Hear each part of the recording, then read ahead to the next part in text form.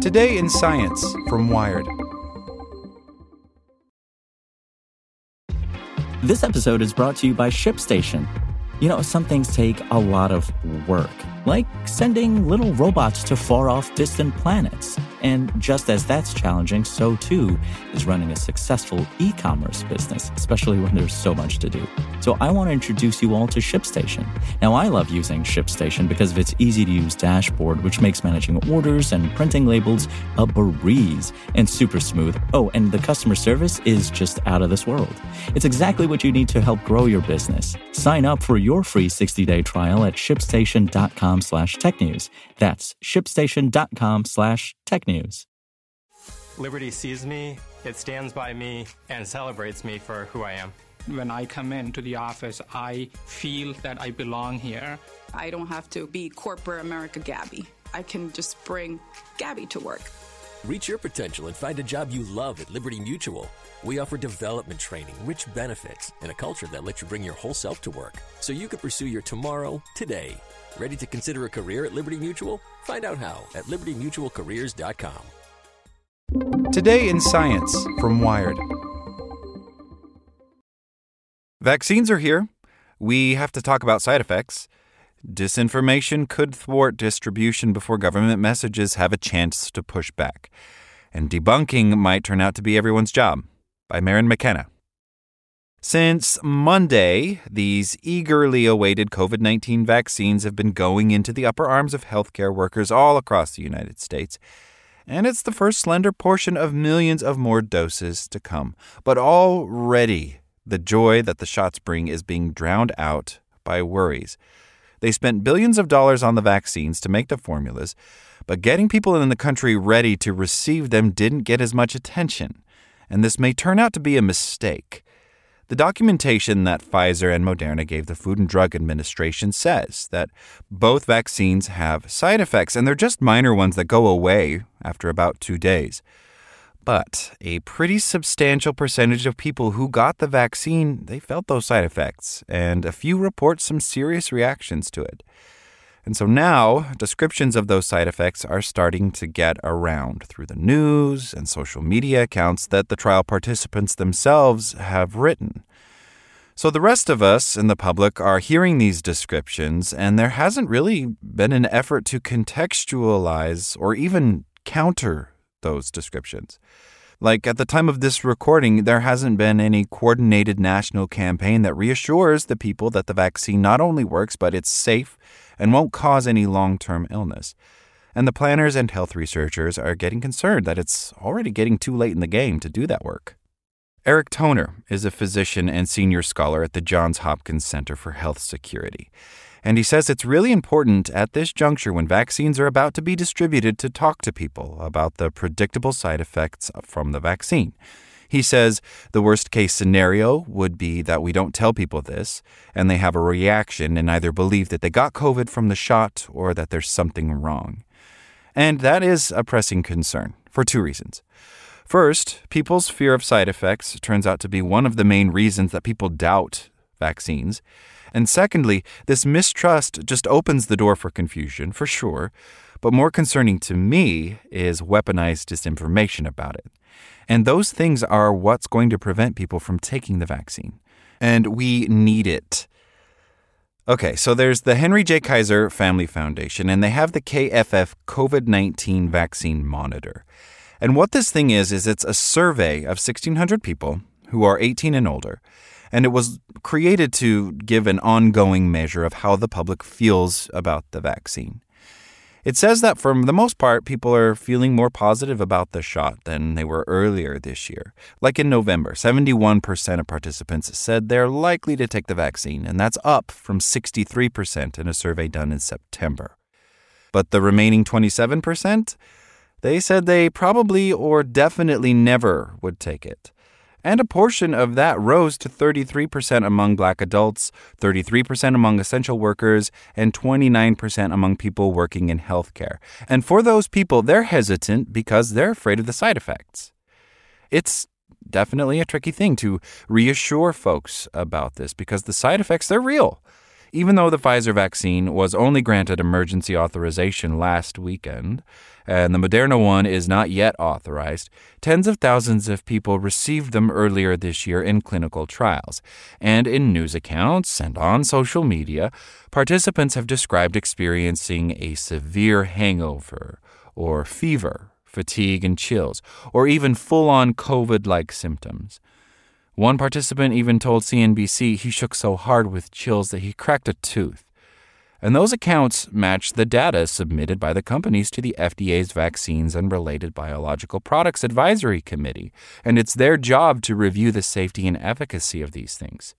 So here's some actual empirical data about these things. These documents say that the Pfizer formula caused fatigue in 59.4% of trial participants after their second dose, headaches in 51.7%, muscle pain in 37.3%, joint pain in 21.9%, chills in 35.1%, and a fever in 15.8%. So if you want to compare, the numbers for the Moderna formula were released on Tuesday, and they're similar. Fatigue in 68.5% of recipients, a headache in 63%, aches and pains in 59.6%, chills in 43.4%, and a fever in 15.6%. Okay, so I get it. To the people who are experiencing these reactions, they're not mild, but they are expected, and they do pass quickly. They've recorded very few serious adverse events. Like in the United Kingdom, there were 2 people who got the vaccine who had already had severe allergies, and they had an anaphylactic reaction to their first shot of the Pfizer formula, but they recovered. And the New York Times did say that on Tuesday there was a healthcare worker in Alaska who had just been vaccinated and had an allergic reaction and was hospitalized. And there were some U.S. participants, 4 who got the Pfizer formula and 3 who got the Moderna formula that did develop Bell's palsy, and that's where you have paralysis of the nerves on one side of your face. And it can last for several weeks. But the FDA told JAMA this week that the number of cases matches the background rate of the disorder in the whole population. So about 30 people out of every 100,000 every year. And that was not caused by the vaccine. Now, having a modest reaction to a vaccine is totally normal. It's just a sign that your immune system is revving up in response to the virus. And in fact, in both trials, there were percentages of participants who received an injection that was an inert placebo, and they also reported side effects. But people misinterpret the reaction even with well-known, well-studied vaccines. Every year they have to tell people it's okay to get the flu shot, and it doesn't give you the flu. Because when you get the flu shot, you do have a reaction at first that kind of feels like the beginning of the flu. And the flu is not a benign disease, so we do want to try to prevent it.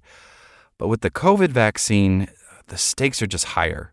Kristen Archoy is a nurse and a health services researcher at UCLA's Fielding School of Public Health. And she said, I worry that the side effects could be a major barrier to vaccine uptake.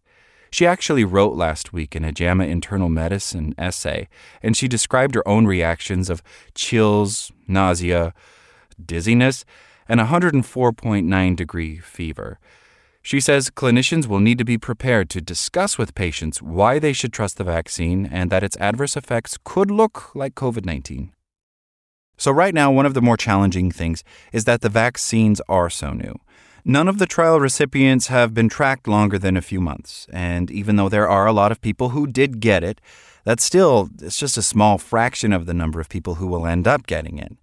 And it's possible that a side effect that occurs once in a million doses could surface at some point after millions of doses are administered to people, because that happened back in 1976 with the swine flu vaccination campaign. More than 500 people in the U.S. came down with Guillain-Barré paralysis. And then in 2009, with the H1N1 swine flu pandemic, there was a group of small children in Scandinavia who got the flu vaccine and then they came down with narcolepsy. People are still going to remember those things, so health planners, they may not want to reassure everyone and then have to walk those reassurances back later. This is the age-old problem public health officials face, where you need to reassure the public without having full information on hand, says Josh Michaud. Josh is an epidemiologist and the Kaiser Foundation's Associate Director for Global Health Policy. But even without all the information, pro-vaccine messaging has to get started. Josh says it's going to be absolutely critical to get ahead of the inevitable disinformation and misinformation that's going to be out there before it takes root. People being hesitant to accept vaccination, that's not a new problem at all, and social science has studied this hesitancy for years.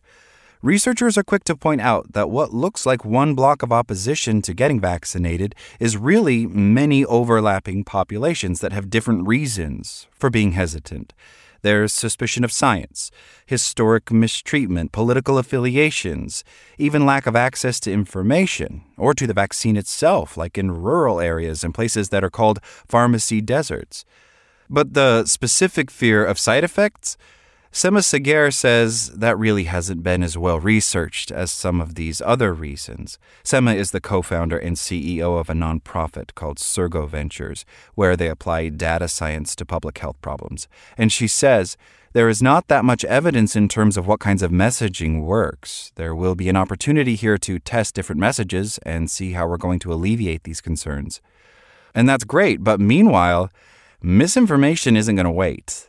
2 weeks ago, the BBC collected some of the more wild claims, like how the vaccine contains a microchip or fetal tissue, or that it can alter your body's DNA, and the BBC tried to debunk those. And the thing about claims like this is that they're not just misinformation, they're also malicious information. Joan Donovan is a social scientist and research director at the Harvard Kennedy School's Shorenstein Center. And she's been tracking this increase in mis- and disinformation since the pandemic started. She says, since very early on in January, we've had a concerted misinformation campaign to make the public doubt the science around the pandemic, pushing claims that this is a conspiracy, a lab-created bioweapon, an attack on the United States by China. This is a big problem because when people search for things like where did the coronavirus come from, they're not finding thoughtful discussions of the science. This part of the information market has really been cornered by disinformers. And that's why it's so urgent that we get out ahead of this thing. In the Lancet journal eClinical Medicine last week, the global health and vaccine experts Ali Makdad, Pete Hotez, and Walt Orenstein called for a national communications plan to anticipate problems. They wrote, the American public will need to hear public health information about vaccines from trusted organizations of the U.S. government and at frequent and regular intervals. We need fully engaged vaccine scientists and public health experts to possess top-flight communications skills. But here's the problem. In normal times, the people who would be expected to speak for science on a national scale would be federal health leaders. But under the Trump administration, federal health leaders were sidelined and undermined to the point that Anthony Fauci of the National Institute of Allergy and Infectious Diseases had to speak to sports stars and lifestyle magazines to get his message out. And so now the incoming administration is working to reverse this loss of credibility, and President-elect Joe Biden has announced a 100-day plan to combat COVID, and he volunteered to get vaccinated on live TV with former presidents Barack Obama and George W. Bush and Bill Clinton. And this transition team released a social media message on Sunday about mask wearing, starring the incoming CDC director, the new Surgeon General, and a newly named National COVID-19 Response Coordinator. But the politicization and distrust remain so strong that it's possible that federal leaders aren't the right people to lead these educational campaigns on COVID vaccine safety anymore. There's a physician and public health researcher and distinguished lecturer at the CUNY Graduate School of Public Health and Health Policy named Scott Ratson. And since March, he's been calling for coordinated, trusted sources to push vetted health information out to the public. And according to the National Academy of Medicine, he and some other academics are suggesting that they create this public-private COVID news bureau. And the idea is that it would be this massive stockpile of public health information and messaging that's been fact-checked, so people could have the right information and that it could be posted on social media. Ratson says it has to be external to government and also external to industry because trust in all institutions is going down. And see, Ratson also co-founded an alliance of researchers called Convince, and it's for COVID-19 new vaccine information, communication, and education. And they want to use it to bring businesses on board to help promote vaccine literacy. It needs to be some group that can't be politicized by the left or the right, he says. But the difficult reality is there may not be time to wait for an organized messaging campaign. And so maybe the answer to walking people through their side effect fears is volunteers to step in and fill the federal void. That would be the same kind of volunteer action that already birthed the COVID Tracking Project or the COVID Exit Strategy, COVID Act Now, and the Johns Hopkins Coronavirus Resource Center, and a bunch of other ones. I mean, Benjamin Renton created the COVID-19 vaccine allocation dashboard. He's a student, a senior at Middlebury College. And that kind of volunteering is what started all the personal storytelling that popped up on social media this week. And it just sort of happened. Physicians and pharmacists and hospital janitors stepped up to show how thrilled they were to take their shot. And Joan Donovan says it's important to see people from different communities taking the vaccine and describing their experience of it. The way people message science is often very impersonal, very removed. The narratives that we need to tell now are compelling stories of people's humanity. So it may be that it's the responsibility of everyone who supports the vaccine, no matter where you are in the queue of getting it, to work to dispel concerns about it, to push back on disinformation, to just flood social media and Zoom calls and socially distanced chats with support, to be what the writer Emily Willingham once called nerd nodes for personal networks. Remember Kristen Choi, the nurse and trial participant from earlier? She predicted that this is what's necessary to make this work. She said, every physician and nurse in the U.S. needs to be prepared to have a conversation about adverse side effects with patients. I can already see the wrong message about the COVID-19 vaccine going viral. Like what you learned? Subscribe everywhere you listen to podcasts and get more science news at wired.com/science. Want to learn how you can make smarter decisions with your money? Well, I've got the podcast for you. I'm Sean Piles, and I host NerdWallet's Smart Money Podcast. Our show features our team of nerds, personal finance experts in credit cards, banking, investing, and more. And they'll help you make the most of your money while cutting through the clutter and misinformation in today's world of personal finance. You'll get clarity on strategies to help you build your wealth, invest wisely, shop for financial products, and plan for major life events. Listen to NerdWallet's Smart Money Podcast wherever you get your podcasts.